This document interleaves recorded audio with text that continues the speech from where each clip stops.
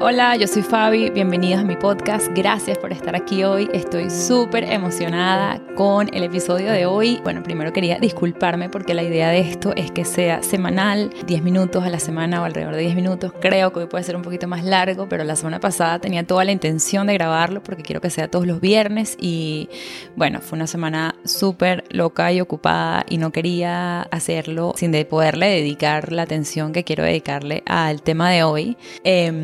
Para los que no saben, yo soy fotógrafa profesional y esta época del año es súper ocupada y una locura. Entonces, bueno, quería dejar algunas cosas como quitarlas del camino, hacerlas, dejarlo todo listo y voy a estar aquí como estoy con toda mi energía y todos mis pensamientos en este tema tan interesante, que es el tema de las pantallas y los niños. Sé que no es el tema más popular, sé que no es el tema del que más nos gusta hablar, es un tema en el que hay como mucha culpa, porque muchas veces es un tema que se nos va de las manos o que no lo estamos llevando de la manera que quisiéramos. Es un tema que, bueno, es súper complejo, pero a mí me apasiona muchísimo simplemente por el impacto que tiene en la vida de nuestros hijos y lo presente que está. Y no solo ahorita, sino estará para siempre en la vida de nuestros hijos.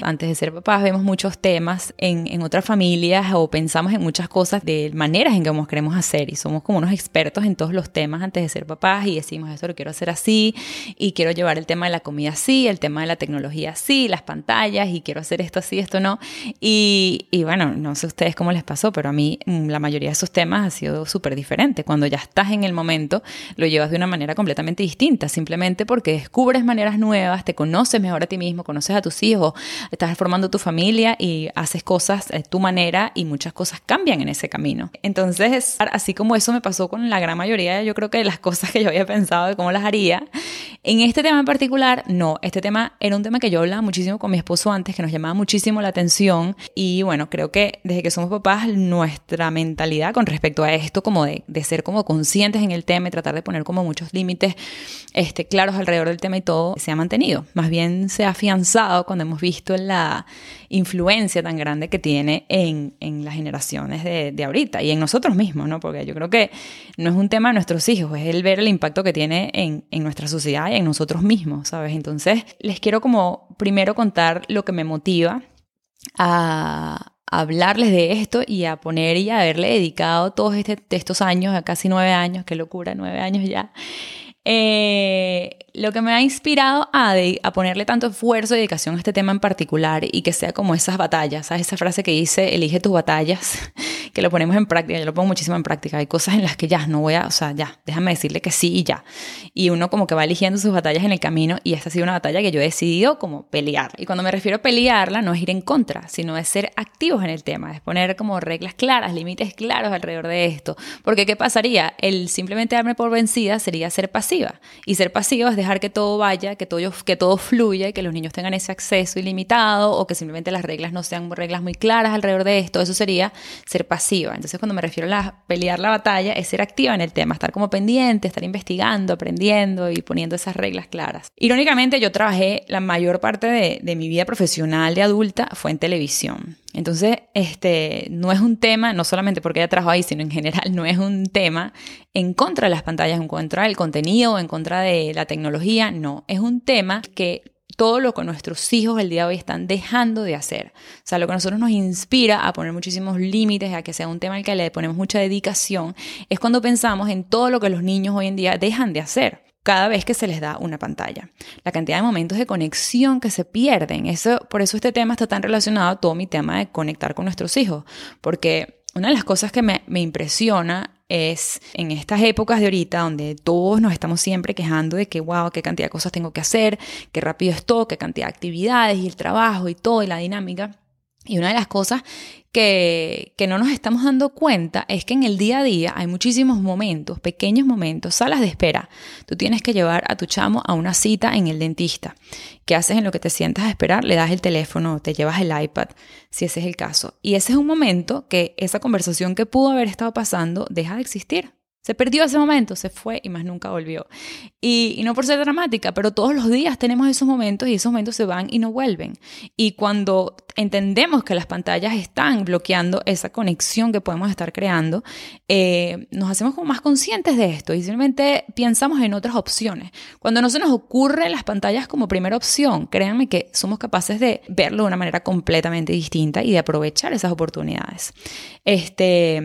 Cada vez que salimos los fines de semana, tantas familias que toman la decisión de darles pantallas en vez de tener una conversación en familia, de jugar un juego. Nosotros hemos jugado millones de veces veo, por ejemplo, y sin ir muy lejos, sin tener que jugar algo. Pon tú, yo tengo muchísimos recuerdos viendo por la ventana, ¿sabes? Qué rico es ver por la ventana y soñar despierto. Yo me acuerdo en serio haciendo historias en mi cabeza, montada en el carro con mi papá y mi mamá, yendo los fines de semana a Río Chico. Y esas son oportunidades que se están perdiendo. Y ustedes dirán, bueno, sí, los adultos también estamos perdiendo esas oportunidades y es la realidad y ya. Pero imagínense que nosotros tuvimos esas oportunidades, las estamos perdiendo ahorita, que no somos capaces como adultos de esperar, que te paras a esperar el autobús y de una vez sacas el celular. Pero nosotros lo tuvimos ese nivel de exposición a otras cosas cuando estábamos creciendo, cuando éramos chamos, que no teníamos el acceso a celulares. Entonces, bueno, esa es la parte que más me motiva. Entender y darme cuenta de lo que se está perdiendo. Cada vez que yo en las mañanas tenemos una regla muy clara, por ejemplo, que no prendemos la tele, y yo cada vez que me despierto y consigo a mis chamos jugando Legos, en verdad lo agradezco y digo, esto es algo que si la tele estuviera prendida no estuviese pasando, simplemente. Esa es mi motivación y la quería compartir antes de arrancar porque primero no quiero que piensen que es un tema en contra de las pantallas o que piensen que es algo que nosotros simplemente satanizamos así como que las pantallas y no mis hijos juegan videojuegos, mis hijos ven televisión, todas esas cosas son parte de nuestra dinámica y quitarlos completamente sería absurdo y sería poco realista. Pero creo que sí podemos encontrar como esos puntos medios, que no es fácil, que es un reto y bueno, por eso les quiero echar el cuento de cómo lo hemos tratado de llevar. Porque los retos constantemente están como cambiando a medida que los niños están creciendo. Entonces lo que se me ocurrió es contarles, yo escribí un artículo hace un año ya, donde cuento cómo lo hemos llevado por etapas. Entonces voy a intentar resumírselos acá, igual les voy a dejar el artículo. Yo pienso que mi caso puede servir de buen ejemplo, pensaría yo, para muchas otras personas, por el hecho de que yo soy una mamá inmigrante, me he visto en situaciones donde he necesitado muchísimo una ayuda, soporte, alguien que me acompañe o simplemente tener un break de mis hijos porque me siento sola, porque me siento agobiada, porque tengo que hacer demasiadas cosas. He estado en muchísimas situaciones, digamos, donde he podido simplemente apoyarme en la tecnología, apoyarme en pantallas y usarlo como, digamos, como excusa o como razón por mi situación y por los momentos como de retos que he tenido en diferentes momentos. Dígame, la lluvia en Londres, eso era perfecto, era como, wow, imagínate, o sea, poner pantallas hubiese sido el go-to súper fácil. Entonces pienso que yo lo logré y les quiero explicar como ejemplo, no por nada de que yo sea diferente. Yo pienso que simplemente todas estamos en esto juntas.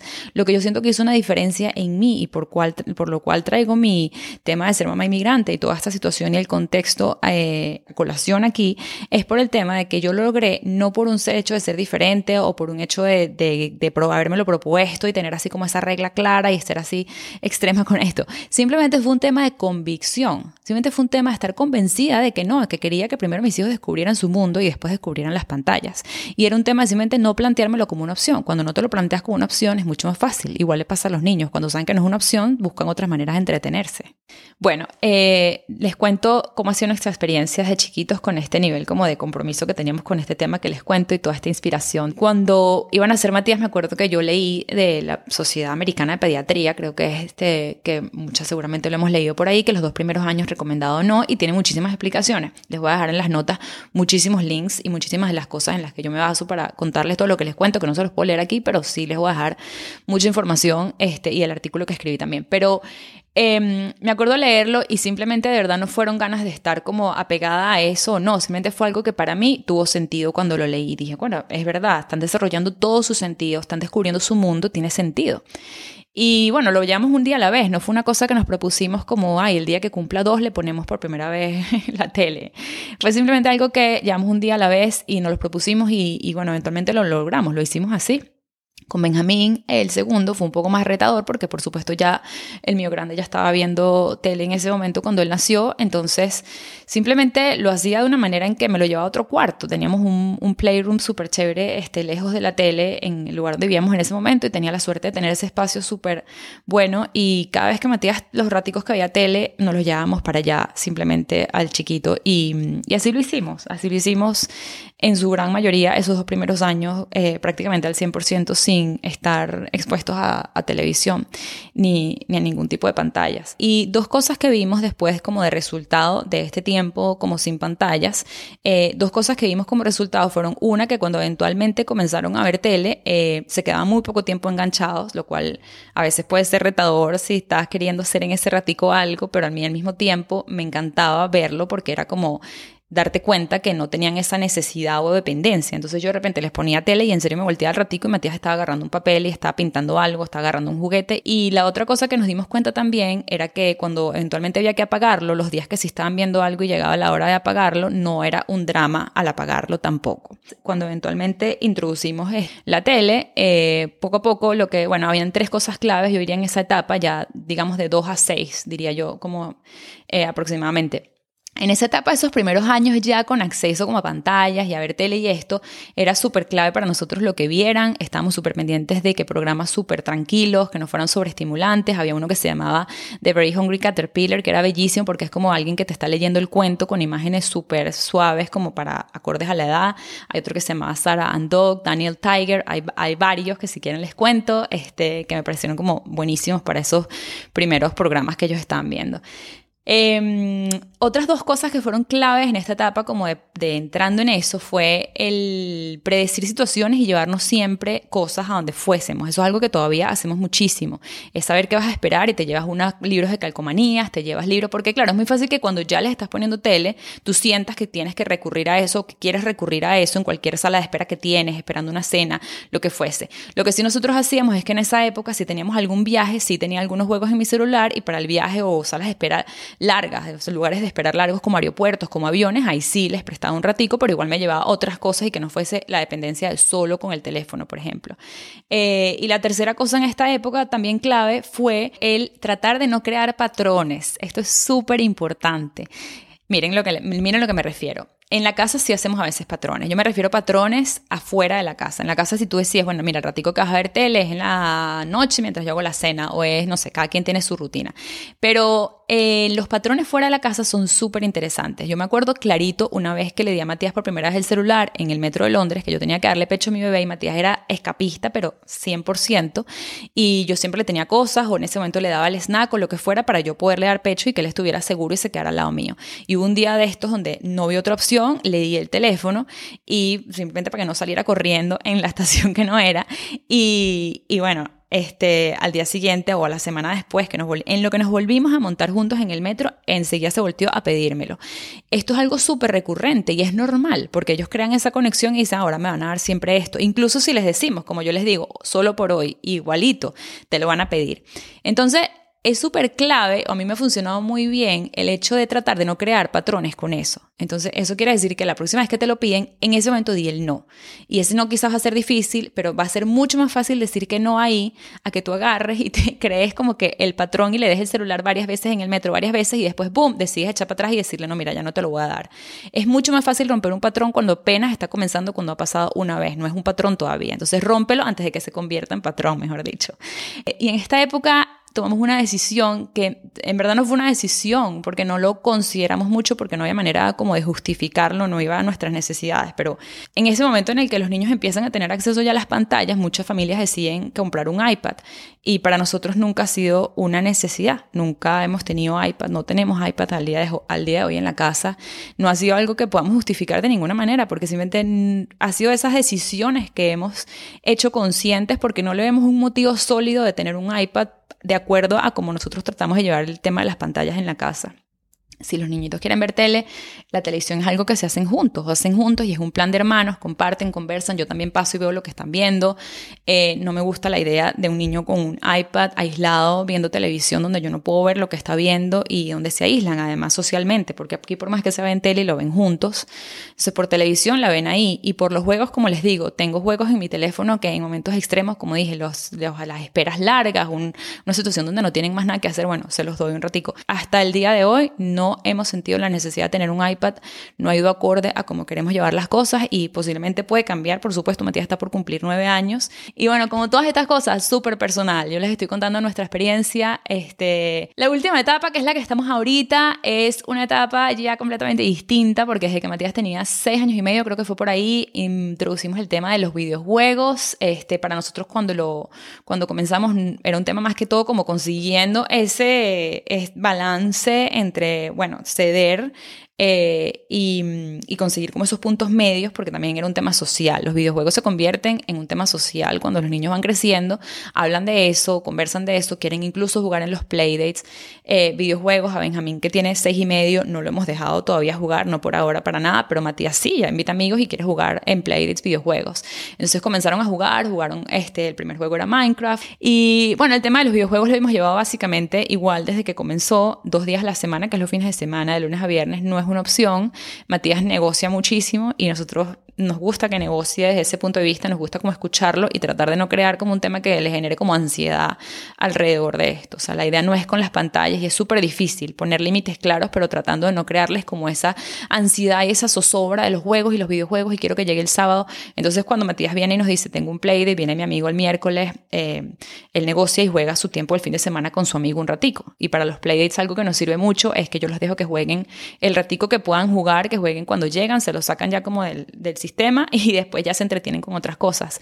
Y usamos mucho el tema de establecer como esas normas claras antes. No es que llega el amigo y le digo tienes nada más 20 minutos para jugar, es que se lo digo antes. Usan mucho ahorita con el tema de los videojuegos las alarmas de Alexa, que detesto, que a veces tengo pesadillas creo con esas alarmas porque las escucho un montón a veces. Hay días en que deciden olvidarse y escuchas la alarma y dices, coño. Bueno, pero las usan para eso, para poner los tiempos y ellos mismos saben cuánto tiempo cada uno puede jugar, lo administran como quieren el fin de semana. A veces Matías tienen media hora sábado, media hora domingo, a veces les deciden unirlos y usar un mismo día, a veces los separan. Así es más o menos como lo llevamos. Esto fue un resumen de cómo han sido las cosas hasta ahora en mi casa. Este tema apenas lo estoy abriendo aquí. Me encantaría saber qué les pareció, si es algo que resuena con ustedes. Estamos en una etapa que estamos a punto de salir de vacaciones y en las vacaciones muchas cosas se desajustan, muchas cosas cambian. Tenemos que ser también un poco flexibles con el tema, pero sin que se nos vaya de las manos. Siempre podemos volver a agarrar como las riendas de cómo lo queremos llevar en casa. Escucho muchísimas familias que sienten que se les fue de las manos y se quedan ahí. No nos quedemos ahí. Cuando sientas que se te fue de las manos, que vinieron las vacaciones y la cosa se desajustó, vuelve a sentarte con los chamos si son más grandes y hablar, mira, así no es como lo vamos a llevar, en realidad vamos a hacer las cosas otra vez así, y pones esas reglas súper claras y empiecen a tener esas conversaciones. A mí me encanta ahorita conversar con mis chamos de la importancia de tener momentos sin pantallas, de que ser un ejemplo también, de no poner los celulares en la mesa. Yo sé que a la vuelta de la esquina en unos años ya ellos van a tener teléfonos también cuando sean ya grandes, o sea, entonces bueno, para mí ahorita diría que a los 20 y algo, pero obviamente va a ser antes, no sé cuándo. Esa respuesta todavía no la tengo, pero es un tema que le dedico muchísima investigación también, el tema de los celulares y todo esto. Pero bueno, el punto es que ahorita podemos ser ejemplo como adultos. Si el lunes a viernes es imposible porque estamos pegados al celular por trabajo, por cualquier razón, de repente encontrar momentos los fines de semana donde podemos ser ejemplo nosotros y irnos y simplemente no tocar el teléfono el fin de semana si podemos. Entonces son muchas cositas pequeñas que todos podemos hacer. En serio, yo pienso que es tema de convicción. Es un tema de estar como convencidos de que lo queremos lograr, convencidos de todo lo que nuestros hijos pueden ganar al no tener ese acceso a la parte social, la parte familiar, la parte de tiempo de calidad y la parte de aprender a aburrirse, aprender a estar en silencio. Es algo que los adultos hemos perdido. No sabemos estar en silencio, no sabemos esperar, pero queremos que nuestros hijos sí aprendan. Que eventualmente tengan acceso, lo tendrán, pero que no pierdan ahorita esas oportunidades que se les van. Esas oportunidades de salir simplemente a explorar, de tener curiosidad, de tener esa motivación de querer salir a jugar fútbol, de salir a hacer otras cosas, de estar en un sitio y saberse aburrir y saber conseguir cosas ellos por descubrir y entretenerse sin tener una dependencia desde tan temprano. Bueno, puedo pasar horas hablando de este tema, pero creo que hoy lo abrí de alguna manera. Gracias por escucharme. Les dejo mi artículo en español y los links que les prometí en las notas del podcast y nos vemos la semana que viene.